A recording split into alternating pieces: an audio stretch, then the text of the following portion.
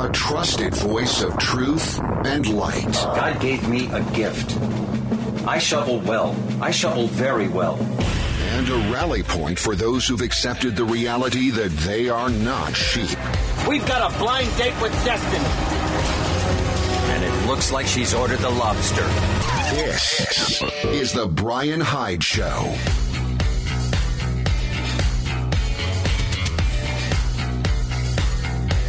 Well, hello there, and welcome to the show.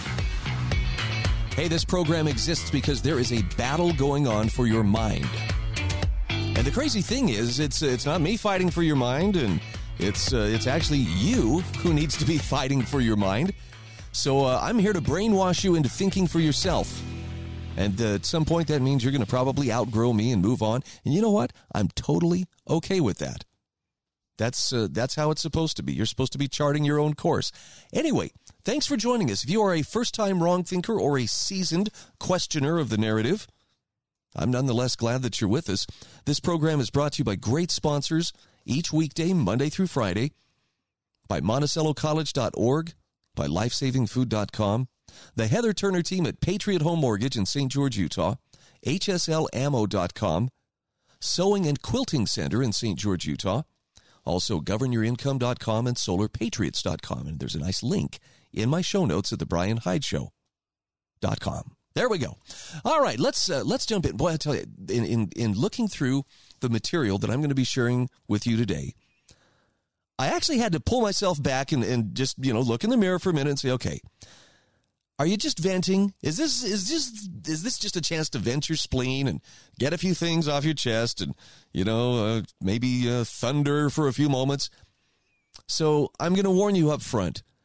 There's some fairly provocative commentary that I'm going to be sharing with you, but I think this is really great stuff nonetheless. And so I'm going to try very hard not to appeal to your baser emotions, your anger or frustration, but still try to clearly point out some of the problems that we're facing as well as some of the likely solutions. So with that in mind, my goal always is to leave you feeling more sure of who you are and what you stand for than to simply point you in a direction and say, attack, that's, there's your enemy. I've been through that enemy-driven thinking phase, and while it does tend to draw a crowd, I mean, there's no doubt about it that you want to draw an audience, give them a demon to wrestle with, throw some red meat, yes, you will draw an audience. I think there's something more that needs to happen here. But let's dive in, and you'll see what I'm talking about. With our divisions as deep as they are right now, that I think it's pretty safe to say we have two nations living within the same borders. And I would point to, for instance, the Kyle Rittenhouse trial as an example of this. I look at the footage of what happened to him back in August of last year, where he ended up having to shoot 3 people. And, now he's facing trial and possible life imprisonment for the deaths of 2 of those people and the grievous wounding of another one. And to me, it's very clear cut that this kid was not a troublemaker. This was not some troglodyte who just wanted to strap on a rifle and go hunt bad dudes. But there's a segment of America, and by a segment, I mean like half the population, appears to buy into the narrative that, no, that's exactly what it was. And you'll see this in things that are being broadcast right now on mass media that I think, even 10 years ago, this would have been rejected as, pants on head lunacy. But it's being treated with seriousness and gravitas. Oh, yes, they nod thoughtfully, stroke their beards. Yes, the judge's ringtone on his phone. The fact the judge is eviscerating the assistant district attorney over procedural and just blatant violations of what is supposed to happen in the courtroom. Like questioning, trying to cast doubt on the defendant because, well, this is the first time you've spoken up since this event. As if, well, does the Fifth Amendment exist for a reason? I mean, can a defendant remain silent, or are we supposed to coerce them into, condemning themselves? Anyhow, There's a very sizable group of people who think that what's happening there is because the judge is a racist. In fact, there was at least a couple of activists came out and said pretty much exactly this yesterday. The judge is a white supremacist. Maybe you're starting to see a pattern. Everything that disagrees with me or everything that disproves what I'm trying to push is white supremacy. Everything is white supremacist. Now, the good news is when someone pushes that trope, eventually people realize, oh my gosh, they're a one-note symphony. There's nothing else they have to go to. Toothpaste commercial? Oh yeah, look, it talks about whitening your teeth. More evidence of white supremacy because everybody knows white teeth are just another example of white is better than everybody else. I don't see it, but I think there are people who literally look for an excuse to be offended by anything. And my point is this, with differences this deep, how long can we continue to go without this devolving into some Balkans-type violence? I don't say that lightly. I remember very well what was going on 25, 30 years ago and how ugly it was. No, I wasn't living there. No, I didn't serve in the military in Bosnia, but I do have a friend actually who served in the military, the U.S. military, who was over there as part of a peacekeeping force. Some of the things he shared with me makes me realize that's about the worst place a society can go. The ugliness of ethnic cleansing and just that Balkanized mentality where, well, you're not from our village, therefore you must be the enemy. It's really dangerous. So I'll just go on record and tell you, I'm one of those people who believes we may have reached the point where it's time for a conscious decoupling within America. And for some people, that's a very fearful thing. Oh, we're going to do it. How can we peacefully separate? I don't know, but would you prefer the alternative and let it come to violence and then see how that all shakes out? Seems to me a lot of innocent people would suffer. So let's explore the case that it's time for America to break up, albeit peaceably. This is an article from Max Borders that was published on the American Institute for Economic Research website, AIER.org. And I think this is a very principled approach here. He starts with a quote from Thomas Jefferson, written in 1816 on ward republics. Jefferson said, where every man is a sharer in the direction of his ward republic, or some of the higher ones, and feels that he is a participator in the government of affairs, not merely at an election, one day in the year, but every day. Now, Max Borders points out, in the 20th century, Americans had national unity. And this unity was achieved through centralized media and government schools inculcating civic narratives. Having a couple of common enemies never hurt, and this wasn't so much a conspiracy as a sign of the times. Because in those days, you could find some common ground in the Constitution or in the fight against the Nazis and the commies. But now those days are over. Today, illiberal extremists hover over the Republic's dry detritus. On the far left, there are Twitter mobs with Molotov cocktails. On the far right, there are reactionaries with tiki torches. And he says these extremists are not just hotheads. They risk the Republic's going up in flames. And there are shades of controversy, culture warring, and class struggles at every stage in between.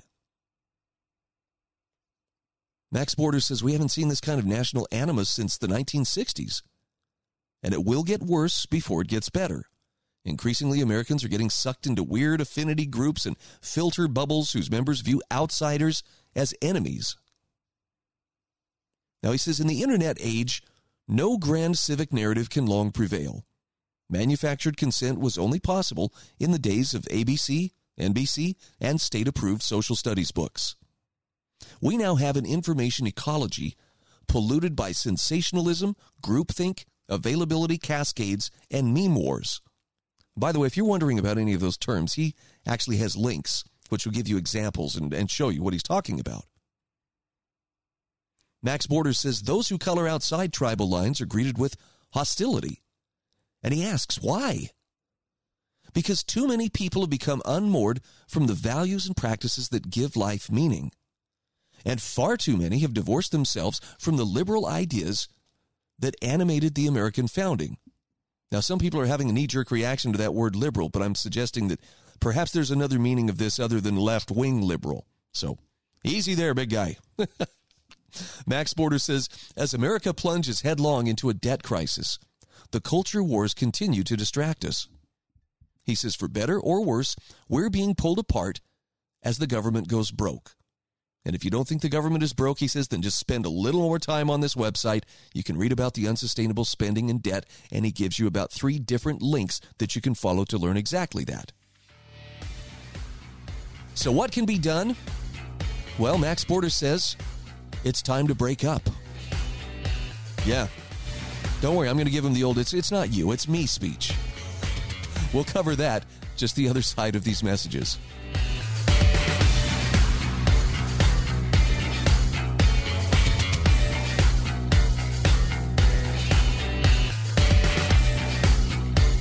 This is the Brian Hyde Show.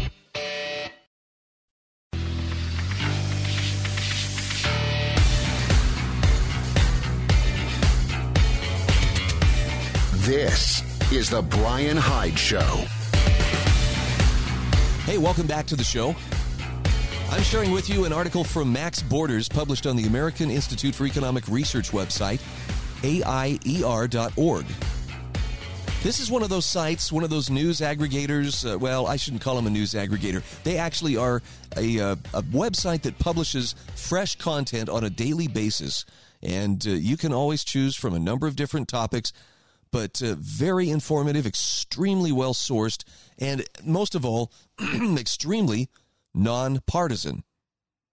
So this is not, a front for, the Democratic Party or the Republican Party or even the Libertarian Party. It's just, economists taking a good, principled view of what's going on and giving you their best analysis. And in this case, Max Borders is saying it's time for America to break up.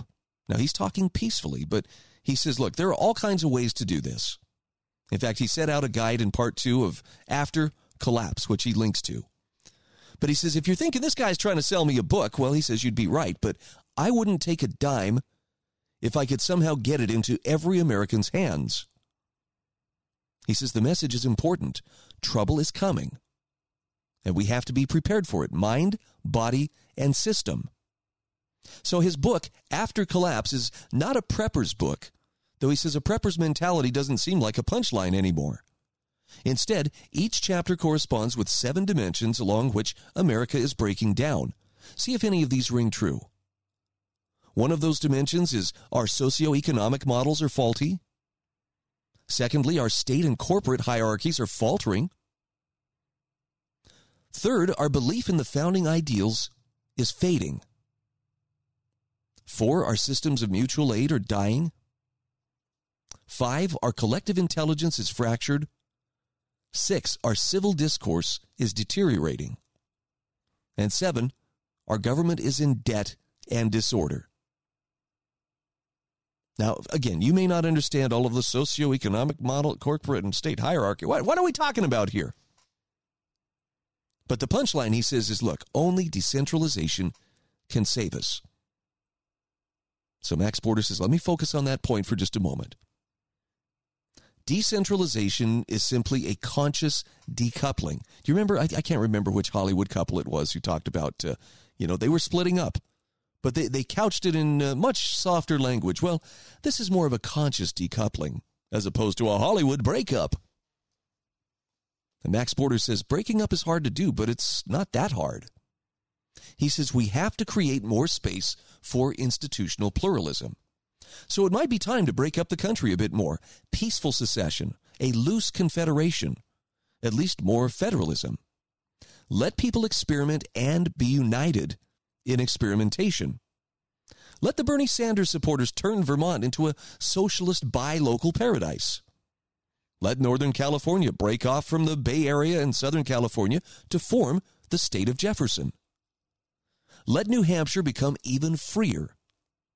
Let the Republic of Texas separate, even if Austin keeps it weird as an independent city-state. He says this is nothing new, and it works. polycentric legal frameworks like those in Switzerland or in the Hanseatic League should help us localize tug-of-war style politics. Now, we don't have to stop trading with one another, and we shouldn't, of course. But we'd have to stop trying to impose monolithic laws upon people who prefer to live in different political, cultural, or economic niches. And of course, we have some laws on the books that might help us achieve such a condition. For instance, subsidiarity rules. He says some might object that the Articles of Confederation were tried and failed. How will the colonies put down rebellions? The powdered Whigs wondered at the time. Well, then our Constitution was born. But times have changed. Or maybe it's time to replace the need for revolution with the built-in blessings of decentralization. Or isn't there a law for that already on the books? Perhaps the Articles of Confederation were simply insufficient, but we have the means at our disposal to fashion a robust system that allows for plenty of checks and escape hatches. Debates over the proper size and role of government would be over, and each jurisdiction would have to prove itself. 50 experiments at least would allow us all to vote with our U-Hauls. By the way, you're kind of seeing that now. I happen to live, in a state where a lot of people perceive there is greater autonomy or there is a greater sense of freedom than where they have been, particularly along the West Coast. Can't tell you how many people I see who have moved to the Intermountain West to get away from those places where one size fits all is the prevailing mentality. Now from here, Max Borders talks about a less perfect union, but a more anti-fragile America. And he says such a system would be a step in creating that more anti-fragile condition. As Nassim Taleb puts the matter, I am at the Fed level, libertarian. At the state level, Republican. At the local level, Democrat. And at the friends and family level, a socialist. If that saying doesn't convince you of the fatuousness of left versus right labels, nothing will. Now, Taleb's quip is based on the idea that local experimentation shouldn't result in system-wide catastrophes, and that we should be going local with our pieties. So California's catastrophes, for instance, should remain with California. Such a system would drop much of the incentive to think of one's political ideals as something to be forced down the throats of 330 million souls. Californians could spend lavishly on its failed policies, and Texans would no longer be required to subsidize California's I'm really struggling with this word today. Profligacy. There we go, thank you. As they were during one of the multi-trillion-dollar pandemic spending bills, despite Silicon Valley's cash cows. So instead of a monolithic federal government imposing its capricious will, each jurisdiction would have to use what Deirdre McCluskey calls sweet talk to persuade more human souls into their authority. This way we create more experiments in living and insulate more people from the dangers of centralization. Now, some of these might lean theocratic. Utah, I'm looking your direction. Some might lean socialist. A few perhaps might be genuinely free. But as long as each serves its customers sustainably, then so be it. Indeed, some of these experiments might include jurisdictions that are not affixed to a territory at all. The more systems there are, the more likely one can find something closer to the right fit. Whereas currently a naked emperor is trying to drape its invisible robes around us all. No need for civil war. Max Borders says there are too many incentives that keep the current system in place. So it's time for a national divorce. Decentralization, therefore, is the light at the end of a very dark tunnel for America. Now, he says eventually we may not have a choice. And at that stage, such a breakup will be far uglier and more painful than one we agree to now. I'll have a link to this in the show notes. I would encourage you, check it out. Please click on the links within his article. This is where there is such an overlooked treasure trove of information. And I want to believe in my heart, even if this is kind of self-serving, I want to believe my listeners are the kind of people who will follow the links, who will sit there and follow the information until they're satisfied they have a good grasp of the situation at hand.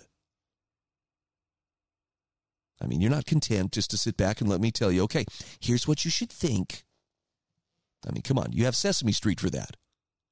Although, isn't it interesting that the guy, for instance, who developed mRNA vaccines is considered, a heretic on social media, while Big Bird is now considered an expert? Yeah, we live in some pretty weird times. Got to take a quick break. We'll come back in just a few moments. Just want to give a quick shout out here to lifesavingfood.com. This is a super generous food storage company. I can tell you food storage prices are going up along with other food prices, but it's still a great idea to act now while there's time. And best of all, get a 25% discount because you're one of my listeners. Use the coupon code HYDE, H-Y-D-E, at checkout. Save yourself a neat 25%. This is the Brian Hyde Show.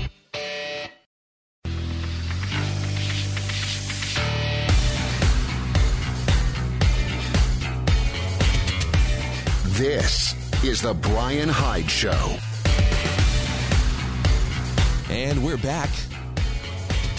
Hey, if you would like to receive my show notes in your email each weekday when I do the show, just go to my website, thebrianhydeshow.com, mash that subscribe button, and I will send them to you free of charge. And you can, do your own study at your leisure. Now, on the other hand, if you want to hear my dulcet tones, then you know where to tune in to find it each day. All right, moving on here. Years ago, I read a book called America's State Church, and it was by an accountant turned author by the name of Jay Lichty.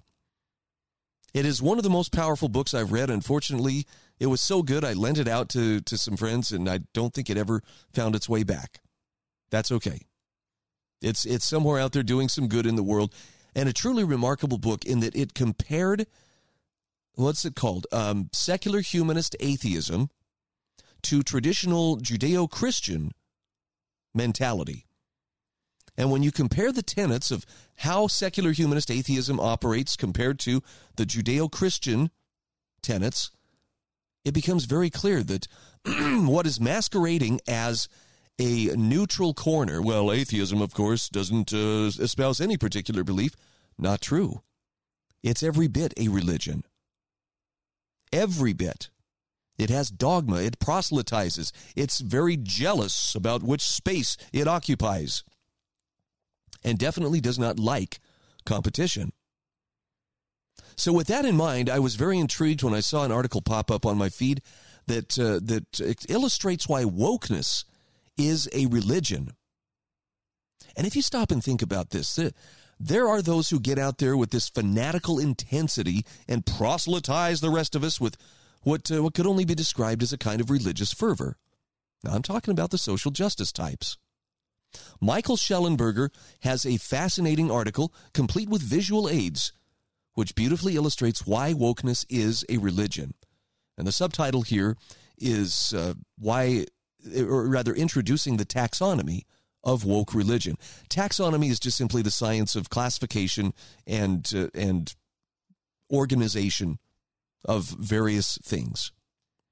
So last year, he says, over the last year, a growing number of progressives and liberals have pointed to police killings of unarmed black men, rising carbon emissions, and extreme weather events, and the killing of trans people as proof that the United States has failed to take action on racism, climate change, and transphobia. Others have pointed to the war on drugs, the criminalization of homelessness, and mass incarceration as evidence that little has changed in the U.S. over the last 30 years. And yet, on each of those issues, he says, the U.S. has actually made significant progress. Police killings of African Americans in our 58 largest cities declined from 217 per year in the 70s to 157 per year in the 2010s. And between 2011 and 2020, carbon emissions declined 14% in the U.S., more than any other nation, while just 300 people died from natural disasters. That's a more than 90% decline over the past century. Public acceptance of trans people is higher than ever. Take a look at any TV commercial, campaign, or any sitcom, and you'll start to see why. The total U.S. prison and jail population peaked in 2008 and has declined significantly ever since. Just 4% of state prisoners, who are 87% of the total prison population, are in for nonviolent drug possession. Just 14% are in for any nonviolent drug offense. And many large cities, including Los Angeles, San Francisco, and Seattle, have effectively decriminalized public camping by homeless people. Now, progressives respond, well, these gains obscure broad inequalities and are under threat. Black Americans are killed at 2 or 3 times the rate of white Americans, according to a Washington Post analysis of police killings between 2015 and 2020. Carbon emissions are once again rising as the U.S. emerges from the COVID pandemic. And scientists believe global warming is contributing to extreme weather events. Now, in 2020, Human Rights Campaign found at least 44 transgender and non-gender conforming people were killed, which is the most since it started tracking fatalities in 2013. Already, that number has reached 45 this year. Drug prohibition remains in effect, homeless people are still being arrested, and the U.S. still has one of the highest rates of incarceration in the world. But those numbers, too, obscure important realities. Michael Schellenberger says there are no racial differences in police killings when accounting for whether or not the suspect was armed or a threat. In other words, justified versus unjustified shooting. And while carbon emissions will rise in 2021, there's every reason to believe they will continue to decline in the future, so long as natural gas continues to replace coal and nuclear plants continue operating. While climate change may be contributing to extreme weather events, neither the Intergovernmental Panel on Climate Change, or IPCC, nor any other scientific body predicts it will outpace rising resilience to cause an increase in deaths from natural disasters. Researchers don't know if trans people are being killed disproportionately in comparison to cisgender people, if trans homicides are rising, or if trans people are being killed for being trans rather than some other reason. 26 states have decriminalized marijuana. California and Oregon have decriminalized and legalized, respectively, the possession of all drugs. Progressive district attorneys in San Francisco, Los Angeles, and major cities like that have scaled back prosecutions against people for breaking many laws related to homelessness, including public camping, public drug use, and even theft. And yet many Americans would be surprised to learn any of the above information. In fact, some would reject it outright as false. Consider that despite the decline in police killings of African Americans, the share of the public which said police violence is a serious or extremely serious problem rose from 32% to 45% between 2015 and 2020. Despite the decline in carbon emissions, 47% of the public agreed with the statement, carbon emissions have risen in the United States over the last 10 years. And just 16% disagreed. Meanwhile, 46% of Americans agree with the statement, deaths from natural disasters will increase in the future due to climate change. And just 16% disagreed, despite the absence of any scientific scenario supporting such fears. And despite the lack of good evidence, mainstream news media widely reported the killing of trans people is on the rise. Now, Michael Schellenberger says, look, the gulf between reality and perception is alarming for reasons that go beyond the importance of having an informed electorate for a healthy liberal democracy. Distrust of the police appears to have contributed to the nearly 30% rise in homicides after the 2020 Black Lives Matter protests last year, both by emboldening criminals and causing a pullback of police. And a growing body of research finds news media coverage of climate change is contributing to rising levels of anxiety and depression among children. And there's good reason to fear that misinformation about the killing of trans and non-gender conforming individuals contributes to anxiety and depression among trans and gender dysphoric youth. So why is that? Why does there exist such a massive divide between perception and reality on so many important issues? Well, Michael Schellenberger says, part of the reason appears to stem from the rise of social media and corresponding changes to news media over the last decade. Social media fuels rising and unwarranted certainty, dogmatism, and intolerance of viewpoint diversity and disconfirmatory information. Social media platforms, including Facebook, Twitter, and Instagram, reward users for sharing information popular with peers, particularly extreme views, and punish users for expressing unpopular, more moderate, and less emotional opinions. So this cycle is self-reinforcing. Audiences seek out views that reinforce their own. Experts seek conclusions. Journalists write stories which affirm the predispositions of their audiences. Now, it may be for these reasons that much of the news media have failed to inform their audiences that there are no racial differences in police killings, that emissions are declining, and that claims of rising trans killings are unscientific.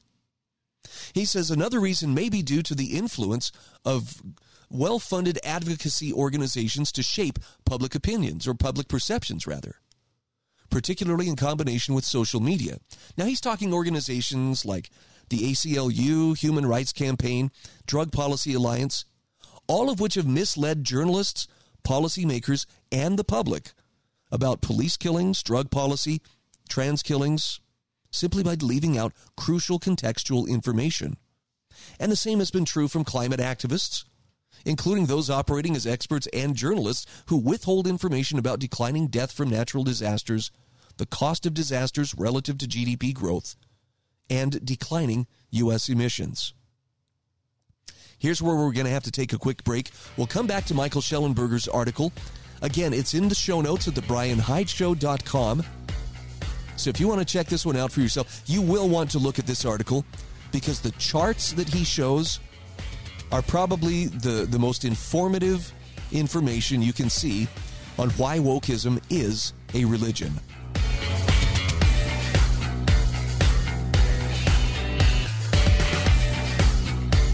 This is The Brian Hyde Show.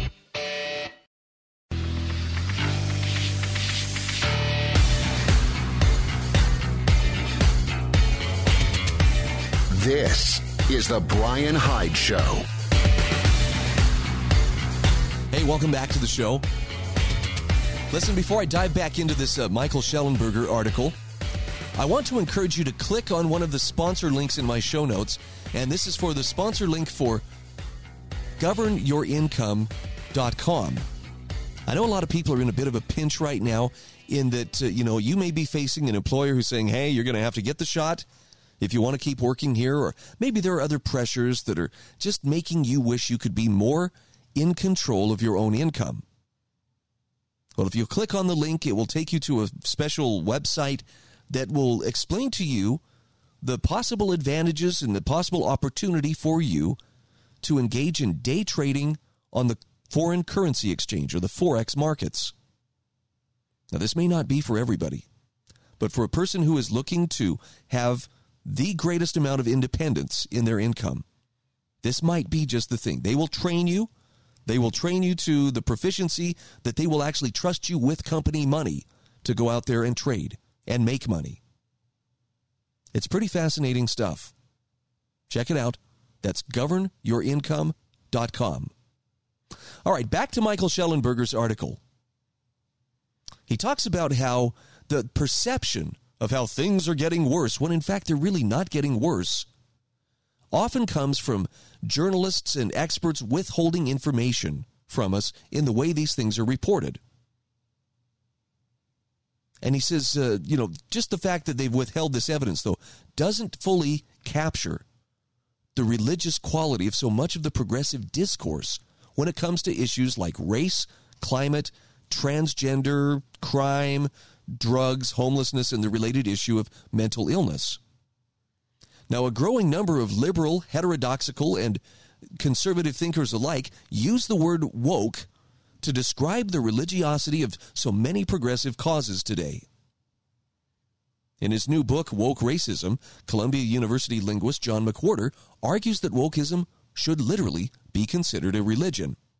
As for his evidence to his argument, McWhorter points to commonly held myths, like the debunked claim that the War of Independence was fought to maintain slavery, or that racial disparities in educational performance are due to racist teachers. He points to woke religious fervor in seeking to censor, fire, or otherwise punish heretics for holding taboo views, And McWhorter suggests that because wokeism meets specific psychological and spiritual needs for meaning, belonging, and status, pointing out its supernatural elements is likely to have little impact among the woke. But just because an ideology is dogmatic and self-righteous doesn't necessarily make it a religion. So Michael Shellenberger says it's fair to ask whether wokeism is anything more than a new belief system. There is no obviously mythological or supernatural element to woke ideology. And he says its adherents rarely, if ever, justify their statements with reference to God or a higher power. But a deeper look at wokeism does indeed reveal a whole series of mythological and supernatural beliefs, including the idea that white people today are responsible for the racist actions of white people in the past, that climate change risks making humans extinct, and that people can change their sex simply by identifying as the opposite sex.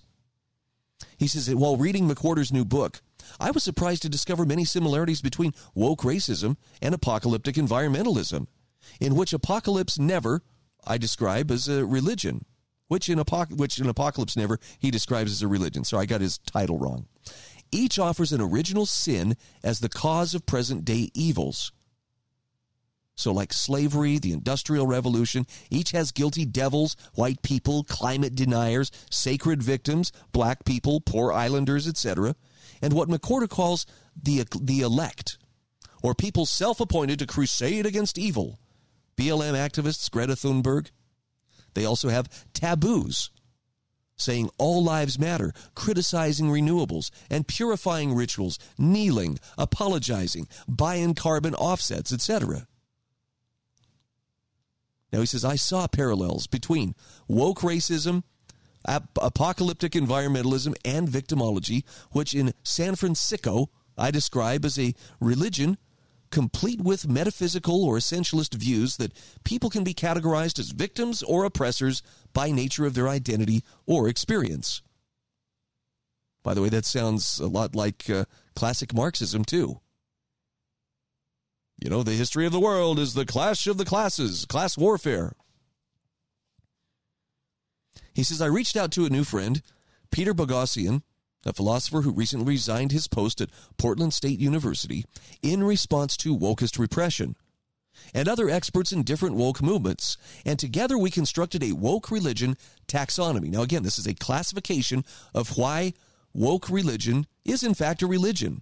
Now, it included 7 issue areas, including racism, climate change, trans, crime, mental illness, drugs, and homelessness.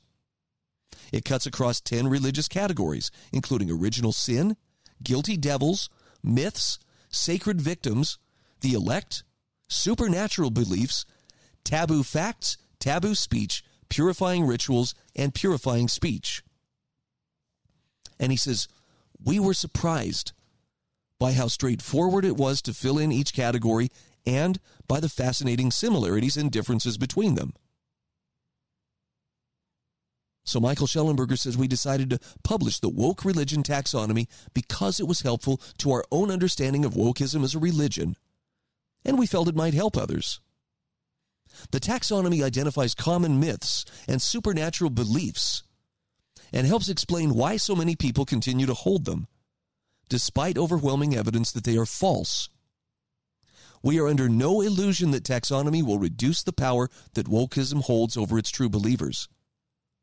But he says we also believe it will help orient those who are confused by its irrationalism and are seeking an accessible overview. Finally, he says we're publishing it because we recognize we might be wrong, either about matters of fact or classification. We hope that it will encourage a healthy discussion and debate. So as such, we have published it with the caveat that this is version 1.0 and the expectation that we will revise it in the future.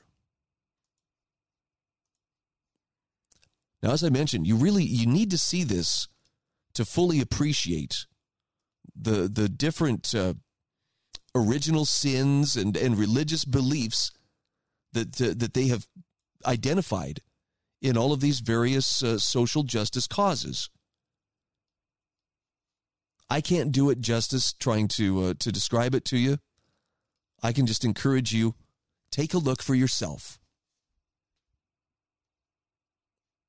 He says, Michael Schellenberger says, he and the others who published this would like to stress that we've published the taxonomy in service of the liberal and democratic project of social and environmental progress, which we believe to be under threat from wokeism. And he says, we believe the U.S. is well positioned to reduce police killings, crime, and carbon emissions, to protect the lives and the mental health of trans or non-gender conforming and cisgender people, and better treatment of the mentally ill and drug addicted. But doing so will require that wokeism weaken its grip over the American psyche.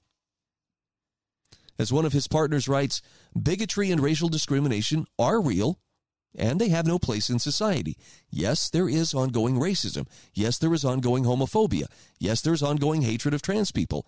These are morally abhorrent, and we need to work together to bring about their end. But the woke religion, however, is not the way to stop these moral horrors. It is making our shared problems more difficult to solve. Maybe it's time we revisit the idea of separation of church and state as it applies to wokeism. If you can look at their chart and can see the case they're making that, yep, wokeism is in fact a religion. It's a religion that has found its way into our schools. Oh, yeah, are you going to suggest that CRT is a part of that? Absolutely, I am. And the religious fervor with which it is pushed or denied, we're not trying to convert you, we're not trying to proselytize. Sure you're not. You're trying to teach the kids a new religious way of seeing the world. Maybe it's time that we get a little more strict about separating church and state. Or better still, we could just cut right to the chase and separate school and state. And then everybody would have to pretty much make their own case without the coercion of the state to, back them up just in case someone looks like they might not be interested. I know, what a concept. Let people choose, let their conscience direct them, and as long as their behavior is peaceful, what's going on in their head? Well, that's none of your damn business. Believe it or not, that's much more compatible with a free society than anything the wokesters are currently trying to push down your throat.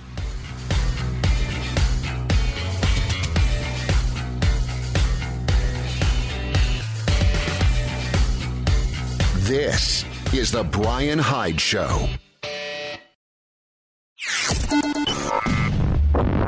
A trusted voice of truth and light. God gave me a gift. I shovel well. I shovel very well. And a rally point for those who've accepted the reality that they are not sheep. We've got a blind date with destiny. And it looks like she's ordered the lobster. This is the Brian Hyde Show.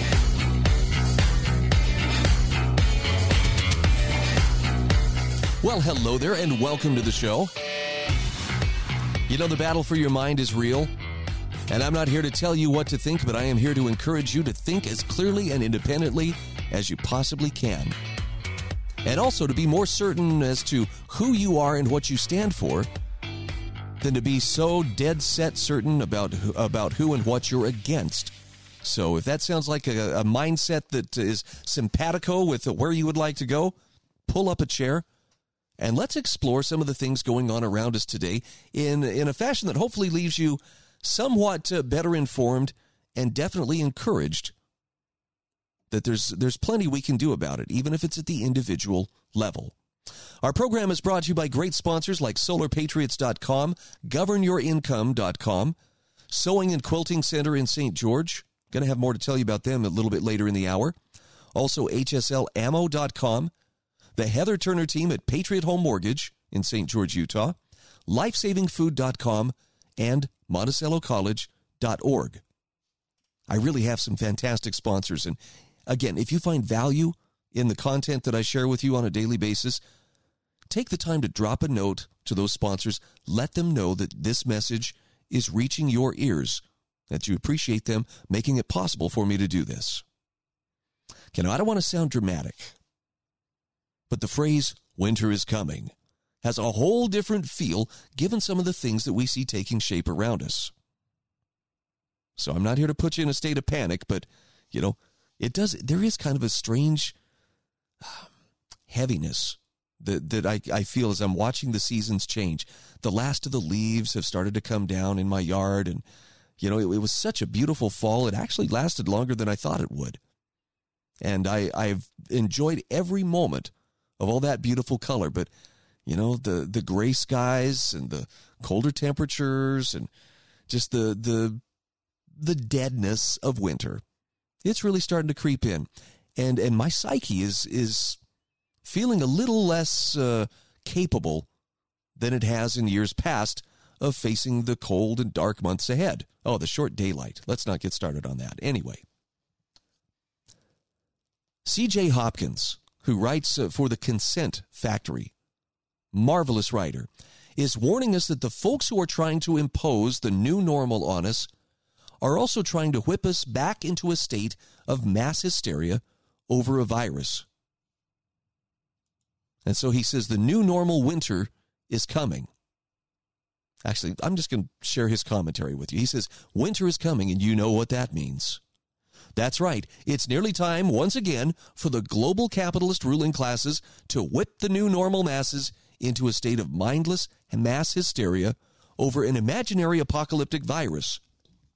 The same imaginary apocalyptic virus that they've whipped the new normal masses into a state of hysteria over throughout the winter for the last 2 years. Well, they've got their work cut out for them this time.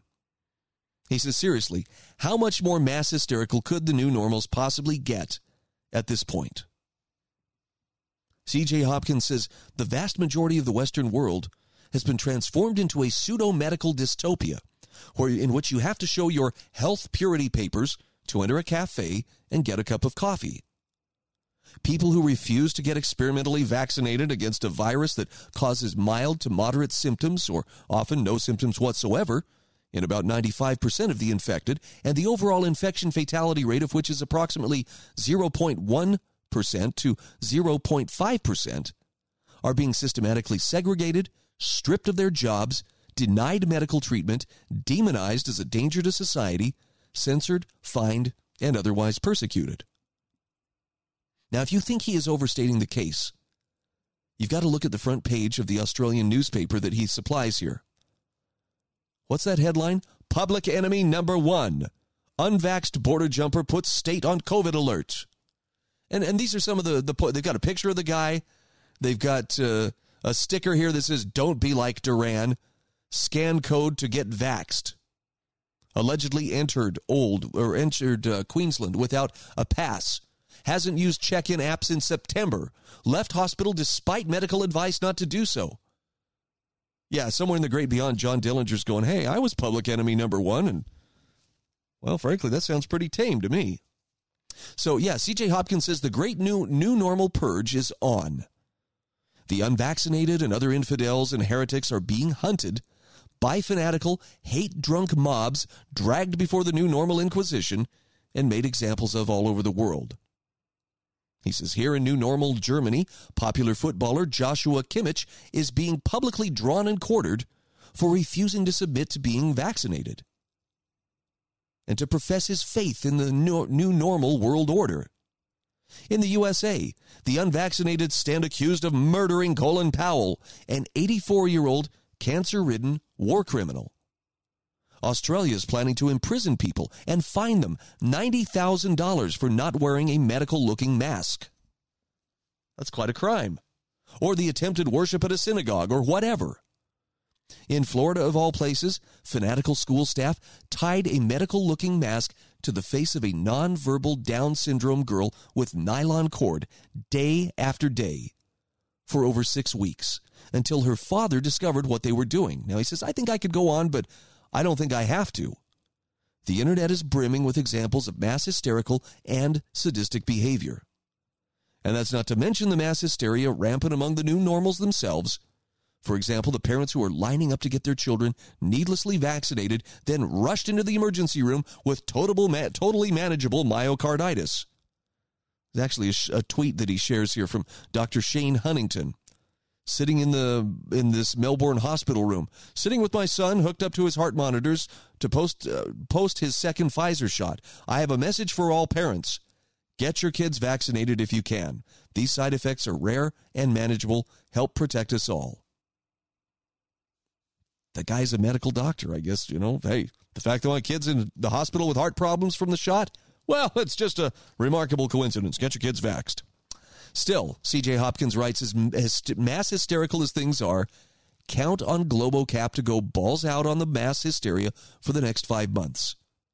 He says the coming winter is crunch time, folks. They need to cement the new normal in place so they can dial down the apocalyptic pandemic. If they're forced to extend it another year, well, not even the most brainwashed new normals would buy that. Or, all right, sure, the most brainwashed would, but they represent a small minority. See, most new normals are not fanatical totalitarians. They're just people looking out for themselves. People will go along with almost anything to avoid being ostracized and punished. But believe it or not, there is a limit to the level of absurdity they're prepared to accept, and the level and duration of relentless stress and cognitive dissonance they're prepared to accept. Well, his point is most of them have reached that limit. They've done their part. They've followed orders. They've worn the mask. They got the vaccinations. They're happy to present their obedience papers to anyone who demands to see them. Now they want to go back to normal, but they can't because of us. See, GloboCap can't let them return to normal. In other words, the new totalitarian version of normal, until everyone, in other words, everyone who matters, has submitted to being vaccinated and is walking around with a scannable certificate of ideological conformity in their smartphones. They'd probably even waive the vaccination requirement if we would just bend the knee and pledge our allegiance to the WEF or BlackRock or Vanguard or whoever and carry around a QR code confirming that we believe in the science or the Covidian Creed or whatever other ecumenical corporatist dogma. Seriously, though, he says the point of this entire exercise, at least this phase of the entire exercise, is to radically, irrevocably transform society into a monolithic corporate campus where everyone has to scan their IDs at every turn of an endless maze of perpetually monitored, eco-friendly, gender-fluid, ideologically uniform, non-smoking, totally meat-free safe spaces owned and operated by GloboCap or one of its agent subsidiaries and assigns. He says the global capitalist ruling classes are determined to transform the planet into this fascist woke utopia and enforce unwavering conformity to its useless values, no matter the cost, and we, the unvaccinated, are standing in their way. They can't just round us up and shoot us. This is global capitalism, not Nazism or Stalinism. They need to break us. They need to break our spirits to coerce, gaslight, harass, and persecute us until we surrender our autonomy willingly. And they need to do this during the next 5 months. And he says preparations are now in progress. We're going to come back to his article in just a few moments. I do want to give you this one bit of a spoiler. We don't have to fight them head on. We just have to refuse to surrender our principles. We'll be back in just a moment.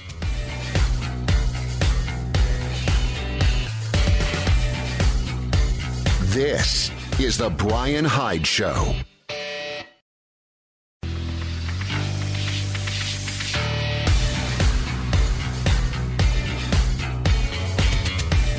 This is the Brian Hyde Show. And we are back, sharing this excellent article from C.J. Hopkins. The new normal winter is coming. And this is... I think there's some legitimacy to what he's talking about here. You and I have a fight on our hands, but it's not in the streets, mostly peaceful protest kind of fight. It's more of a test of our will and a test of our commitment to our principles. We're going to come back to this in just a moment. I want to give a quick shout out here to Sewing and Quilting Center in St. George, Utah. This is a business which folks in southern Utah probably recognize. Founded back in 1984 by Ken Harker, still in business. It's been owned by two different, actually, it's changed owners twice. Eric and Teresa Alsop are the current owners. They're a wonderful family, and if you have any interest whatsoever in sewing, embroidery, quilting, or just repair of those implements that go along with those things, they actually can take very good care of you. They sell fabric, they sell superior thread, and they really know what they're about. So if you want to know more about them, you can stop by and see them at 779 South Bluff Street.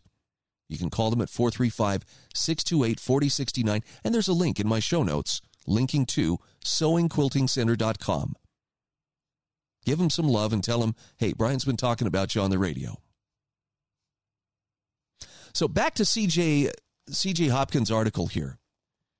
He says that there are preparations now in progress to bring we, the unvaccinated, to cause us to bend our knee. And here's some of the evidence he offers in regards to this long winter that's being planned for us. He says in the UK, despite a drop in cases and the fact, which the authorities have been forced to acknowledge, that the vaccinated can spread the virus just like the unvaccinated, he says the government is preparing to go to Plan B and roll out the social segregation system that most of Europe has already adopted. So in Germany, the epidemic emergency of national importance, in other words, the legal pretense for enforcement of corona restrictions, is due to expire mid-November unless they can seriously jack up the cases, which seems unlikely at this point. So the authorities are working to revise the Infection Protection Act to justify maintaining those restrictions indefinitely, despite the absence of a pandemic or an emergency. And yeah, he has a link to that. And so on. So he says, I think you get the picture. This winter is probably going to get a little nutty. Okay, a little more than a little nutty. In terms of manufactured mass hysteria, it's probably going to make Russiagate, the war on populism, the global war on terror, the Red Scare, and every other mass-manufactured hysteria campaign you can possibly think of look like an amateur production of Wagner's Götterdämmerung. In other words, kiss reality or whatever is left of reality goodbye. The clock is ticking and Global Cap knows it. If they expect to pull off this great reset, they're going to need to terrorize the new normal masses into a state of protracted pants-pooping panic and uncontrollable mindless hatred of the unvaccinated and anyone challenging their rule. A repeat of the winters of 2020 and 2021 is not going to cut it. It's going to take more than the now standard repertoire of fake and manipulated statistics, dire projections, photos of death trucks, overflowing hospitals, and all the other familiar features of the neo-Goebbelsian propaganda juggernaut we've been subjected to for the last 18 months. Reason being, they are facing a growing working-class revolt. Millions of people in countries all over the world are protesting in the streets, organizing strikes, walkouts, sick-outs, and mounting other forms of opposition. And despite the corporate media's Orwellian attempts to black out any coverage of it, or to demonize us all as far-right extremists, the new normals are very aware that this is happening, and the official narrative is finally falling apart. See, the actual facts are undeniable by anyone with an ounce of integrity, so much so that even major global cap propaganda outlets like The Guardian are being forced to grudgingly admit the truth. No, he says Global Cap has no choice at this point but to let loose with every weapon in its arsenal short of full-blown despotism, which it cannot deploy without destroying itself, and to hope that we'll finally break down, bend the knee, and beg for mercy. He says, I don't know exactly what they've got in mind, but I'm definitely not looking forward to it. I'm pretty worn out as it is, and from what I gather, so are a lot of you. If it helps at all, he says, maybe look at it this way. We don't have to take the battle to them. All we have to do is not surrender, withstand the coming siege, and make it to April. Or if the strikes, sick-outs, and bad weather continue, airlines were looking your direction, it may not even take that long. Okay, so let's process this for just a moment. I suspect that if you're listening to this program, you're probably one of those people who is aware that the pressure is definitely ramping up. You know, the vaccine mandates are a big part of this. And isn't it interesting? Well, actually, I've got a link in the show notes here today to John Miltimore's take on how last week a federal court put the brakes on the Biden administration's vax mandates for employers. And now the White House is just coming around and telling businesses, well, you can just ignore that court order. Go ahead and implement it anyway while it's being sorted out. What that says to me is government absolutely will not abide by limits on its power. And if government is unwilling to abide by its part of the agreement, that's the Constitution, why should we be bound to obey whatever it tells us? Oh, I know, that sounds terribly anarchic. How scary. But I think C.J. Hopkins has a good point here. The pressure is on. The number of people who are standing up and saying, I would rather walk away from my job or be fired from my job than give in is actually kind of encouraging. And I'm sad for them. The pain and the discomfort and the trauma that they're going to go through and the hardship that they're going to experience is very real. It's not just in their heads. But thank God for people who have the courage of conviction, who know themselves and know their principles well enough that they're willing to suffer for their beliefs. And if you've never suffered for your beliefs, I'm not saying, well, you're not a very good person. But if you can look back and reflect, yeah, I've never really had to suffer for my beliefs, might be a good time or a good opportunity to ask yourself, what exactly are your beliefs? How committed are you to your beliefs if you've never suffered for them? So I agree with C.J. Hopkins. This is not about let's get out there in the streets and let's fight them and we're gonna tar and feather them. I know there's something very cathartic about the thought of it, but all you have to do is exercise the most powerful word in the world. No. A complete sentence. No. But you have to do this. No. But if you don't do this, then we're going to make your life hard. No. Do your best. But my answer is no. And it's not no because I know better than everybody else. And it's not no because I'm better than everybody else and they have to do what I say. The answer is no because I have my personal autonomy. And I will not surrender that. I won't do it for the public good. I won't do it no matter how you guilt or try to shame me. The answer is no. I think they're counting on us not being able to bear, going on much longer under the weight of the pressure. You've got to do this. You've got to do this. I think they underestimate our commitment to our principles. So use that word proudly. No. Sound like a 2-year-old. Well, an intelligent 2-year-old making a principled stand, but use that word as often as you can. This is the Brian Hyde Show.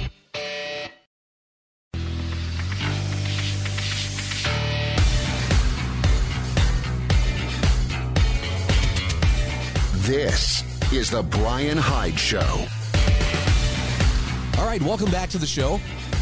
Quick shout out here to the Heather Turner team at Patriot Home Mortgage in St. George, Utah.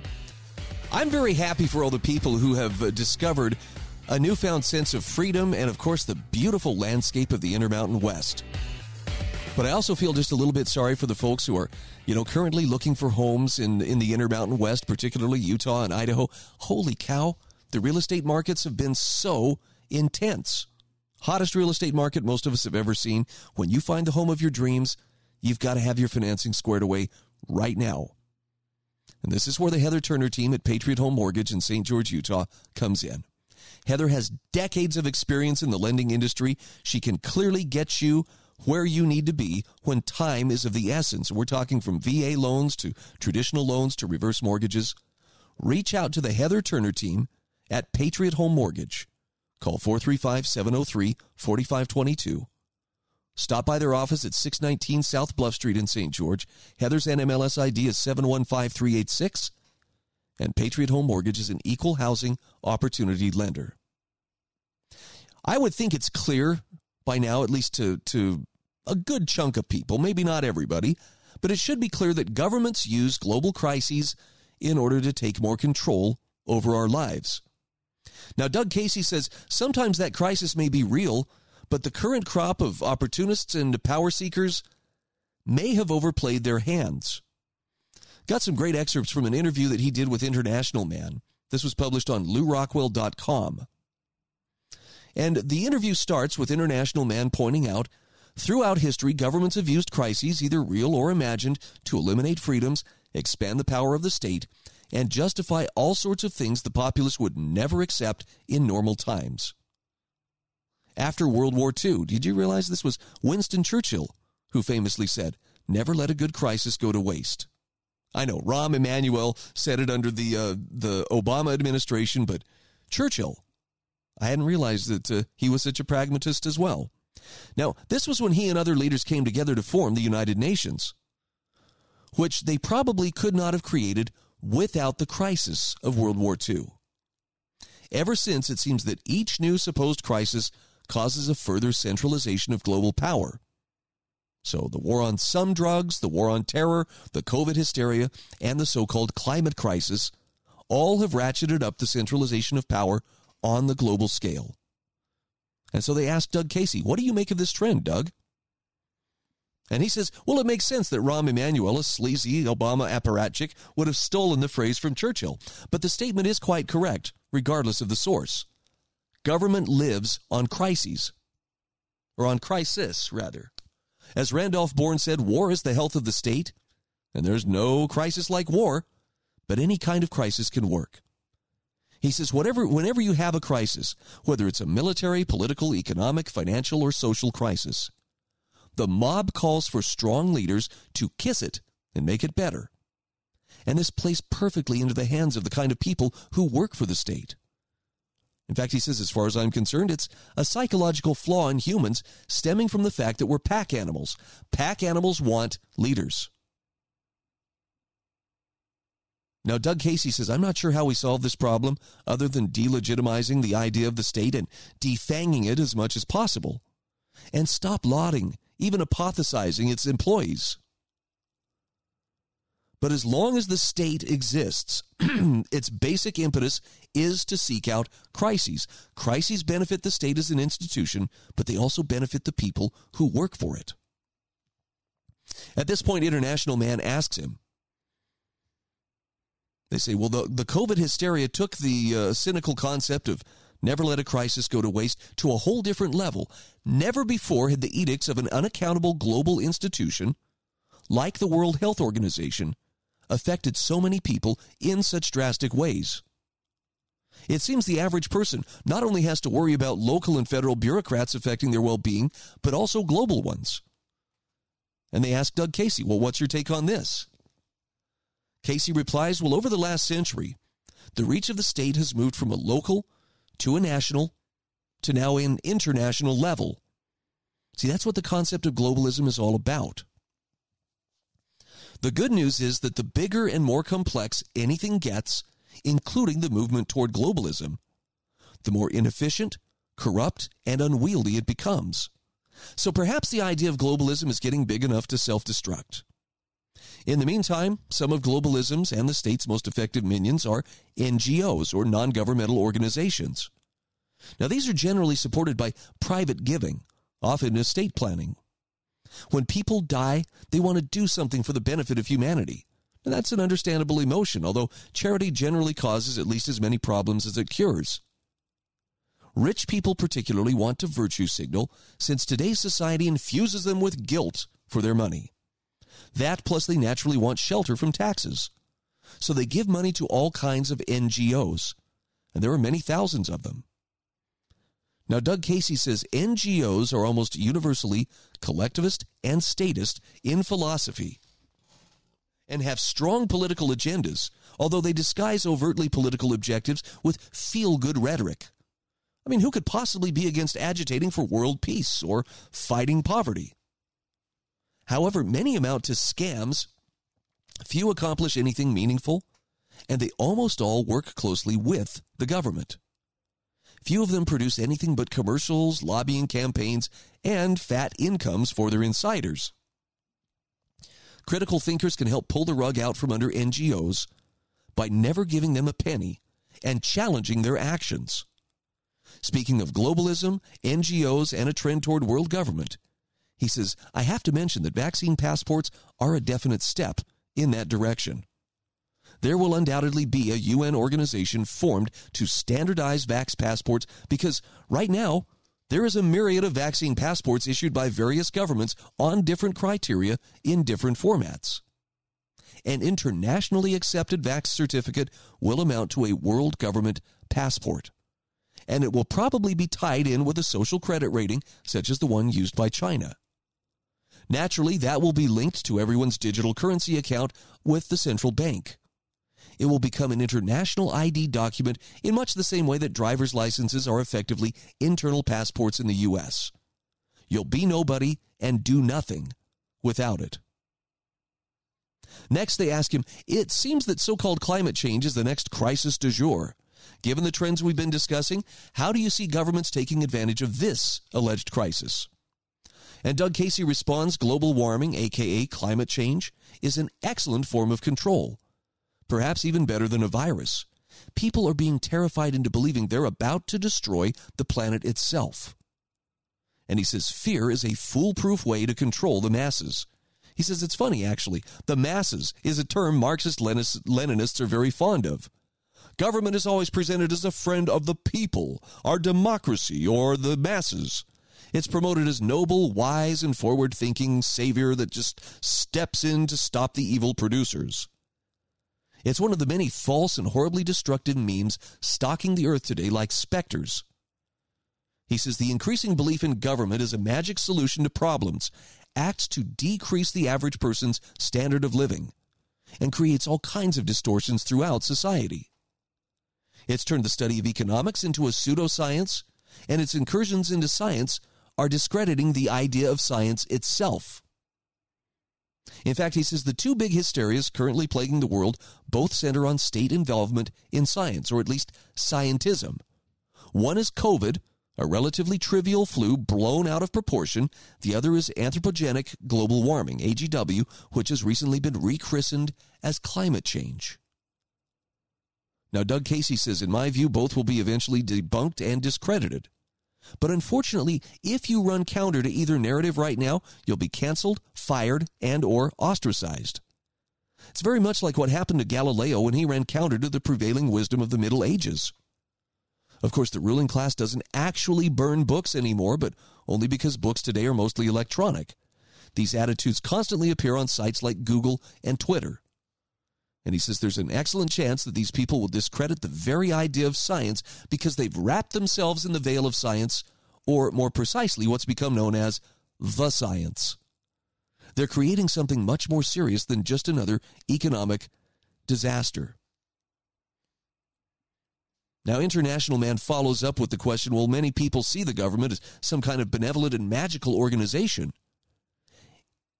It is this attitude that helps politicians take advantage of crises to advance their control, because many people assume the government to be acting in good faith. And then they pose the question, what will it take to snap the average person out of this deluded hypnosis? Unfortunately, you're going to have to wait until the other side of the break to get Doug Casey's answer to that question. But it might be a good opportunity to reflect on, what did it take to snap you out of the hypnosis? What did it take to push you over the edge that you would listen to such a subversive program as this one? Can't answer for you, but I'm glad whatever happened, happened. We'll come back to Doug Casey's commentary right after this.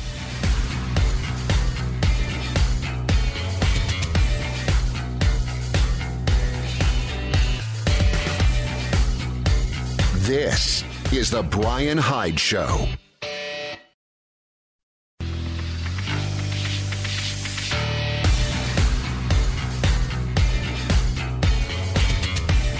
This is the Brian Hyde Show. All right, jumping right back in. We've got no time to waste here. I'm sharing an article here from Doug Casey, How Governments Use Global Crises to Take More Control. And he's asked the question, okay, people who assume that the government is acting in good faith, what does it take to snap the average person out of that kind of diluted hypnosis? Now, I want you to hear Doug Casey's answer. Doug Casey says it's true that many people see the government as some kind of benevolent, magical organization. And this attitude helps politicians to advance because they're assumed to be operating in good faith. So what will it take for the average person to be snapped out of this hypnosis? Where's the red pill when the world needs it? Well, he says when a hypnotist approaches a crowd, he knows that some people are much more liable to be hypnotized than others. It's a failing of human psychology that's especially true in the political world. Some people are much more likely to be hypnotized by politics and the idea of government than others. The exceptions are critical, independent thinkers who are always a minority. And it's always dangerous to be in the minority. So when asked, what can we do about it? Doug Casey says, first of all, forget about violence. That only plays into their hands. Present arguments against the idea of the state. Promote the idea of critical thinking. Expose politics as mass hypnosis. Point out that there's absolutely nothing that government can do that the market can't do, at least anything good. Now, there are some things that government does that are unique to it, like taxes, confiscations, wars, pogroms, prison systems, regulations, and secret police. These things are the essence of government and are antithetical to the free market. So he says, I think it's important, for instance, to point out that throughout history, the most famous government officials are actually mass murderers and criminals. They're not benevolent. Let's look at some of the most famous names that you remember from your history books. The pharaohs, Alexander the Great, Caesar, Genghis Khan, Louis XIV, Stalin, Hitler, Mao, Pol Pot. Now, some are considered good, some are considered bad, but they are all mass murderers. Are any of our recent presidents any better, really? What happened in Afghanistan, Iraq, Syria, Lebanon, and lots of other places, not even counting Korea and Vietnam, should make those responsible held for trial, probably followed by hanging. Nuremberg actually set a good example. And it's important to draw the crimes of the state and its minions to people's attention constantly. Anti-propaganda is a mass hypnosis vaccine. Let that statement stand as proof that I'm not anti-vaccine per se. Ha! Next, he's asked, is there any good news or optimism despite all the bad news? So here's Doug's answer. He says, look, the bad news is the state is bigger and more powerful than ever. The institution has evolved and has become more clever. It's more able to reach its tentacles into everything than ever in the past, including the recent episodes with Nazis and communists. Here's the good news. It's getting to the stage where it's dysfunctional. Maybe the current major crises will backfire and self-destruct. Hopefully the nation-state will be replaced by some voluntary phenomenon like files. If you're not familiar with that, you should click on the link he provides that takes you to a definition, or perhaps the rise of a parallel structure within the current framework.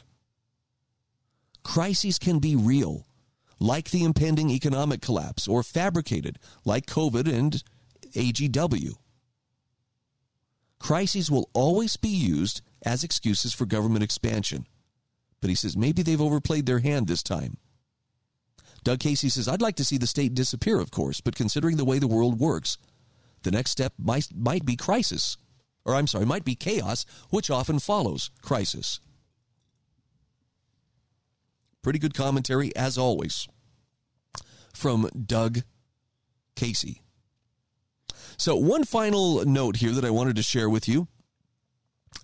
Have you been convinced that everything that came before us was wrong? Just asking.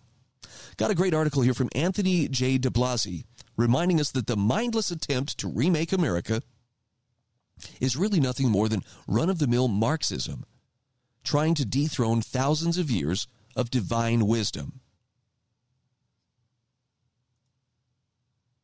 So let's take a look at this. Anthony J. de Blasi says, the history and consequences of the attempt to take down America and take charge of everybody's life has been told, but the damning evidence has been kept from the public. He says there's time here for only a peek at the big picture. And by the way, seeking information and commentary on America's takedown should not be regarded as an idle pursuit of conspiracy theories, a buzzword used to deflect attention from official wrongdoing. So in a few words, he says, Marxists worked hard for over a century to correct American society, deemed in their arrogance and clouded mentality incorrect. Their trajectory for a remake of America would replace the wisdom of the Creator with acceptable science, make morality irrelevant, and devalue every citizen in the name of justice, theirs. Who would be in charge of all this was left unspecified and undefined, but their actions pointed to tyranny at the highest level of authority. Non-compliant people would be disposed of one way or another. In Russia, Marxists preferred prison, gulags, and murder for the dissidents. In America, they chose education, that is, brainwashing and indoctrination, and demonizing the opponents. So whether hard or soft, the mindless and heartless means would be justified by the desired end, establishing a collective world order, a.k.a. New World Order, a.k.a. Great Reset. Now, American Marxists steeled themselves during the major launch of communism in Russia in 1917 and its subsequent infiltration throughout the world after World Wars I and II. They dedicated themselves to brainwashing young people in public schools and, beginning early in the 20th century, brainwashing adults through media and church into accepting a world devoid of Judeo-Christian content, spirit, and guidance, all of which stood in the way of their campaign. Infiltrating the schools has been well documented. Infiltrating the mainline churches accelerated during the 1970s when faux Christian change agents busied themselves making congregations believe that you could be a Marxist and a Christian at the same time. Now, it was never put this bluntly, of course. He says, I witnessed the process as a church organist in those years. Never mind that if a Marxist were asked what he thought of Christianity, he would very likely lie about it or gloss over the fact that Joseph Stalin, Marxist-in-chief of Soviet Russia, was suppressing Christians, as in today's communist China, and murdering over 1 million people. He says, I knew a young Christian pastor in Maine who was thrilled with the prospects of so-called liberation theology, the bogus union of Marxism and Christianity, designed to hoodwink real Christians into accepting a non-existing compatibility between Marxist ideology and Christian theology. Now, she apparently never actually compared the Christian gospel with the Communist Manifesto and mindlessly bought into the big lie that Marxism and Christianity are in harmony with one another.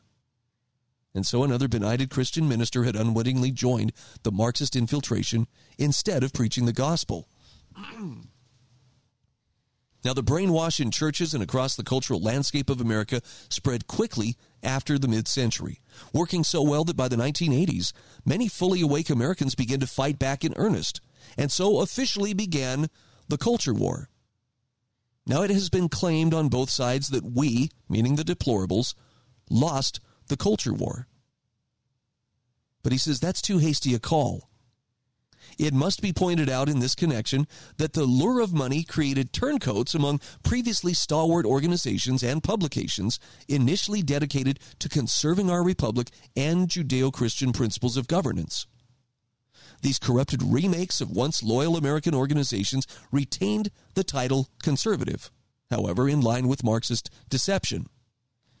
And Marxists are still brainwashing students, K through 12 and beyond, still acting as apparatchiks for the soft overthrow of the American Republic in academia, seminary, workplace, and media, funded by corporate money and philanthropic endowments flowing from agents and organizations with no use for America, God, or anything that defines real human beings living in the real world. So if you want to be taken seriously, he says, the governance of human beings must resonate with a love of people and acceptance of the natural order we find ourselves in. And then he says that implies a fundamental need to follow the one who put us here. If men far wiser than any of us accepted the God of the Bible as the ultimate authority when they formed our government, who are we to declare their blueprint for governance flawed, while benefiting from the great nation they left us at a cost in blood and sacrifice beyond current calculation. In this age of benighted followers of mindless and heartless despots, what is overdue is a politics-free examination of the real world that we must all deal with. A re-examination of transgenerational wisdom. It's the first time I've heard the word trans used in a non-offensive context here. Thousands of years in the making, an unwavering faith in our Creator, whose word enlightens and encourages us to overcome the fear, intimidation, and money in the constant struggle against evil consequences. So if you haven't tapped into some divine wisdom lately, sounds like that might be a good place to start. Check out the articles in the show notes at thebrianhydeshow.com. This is The Brian Hyde Show.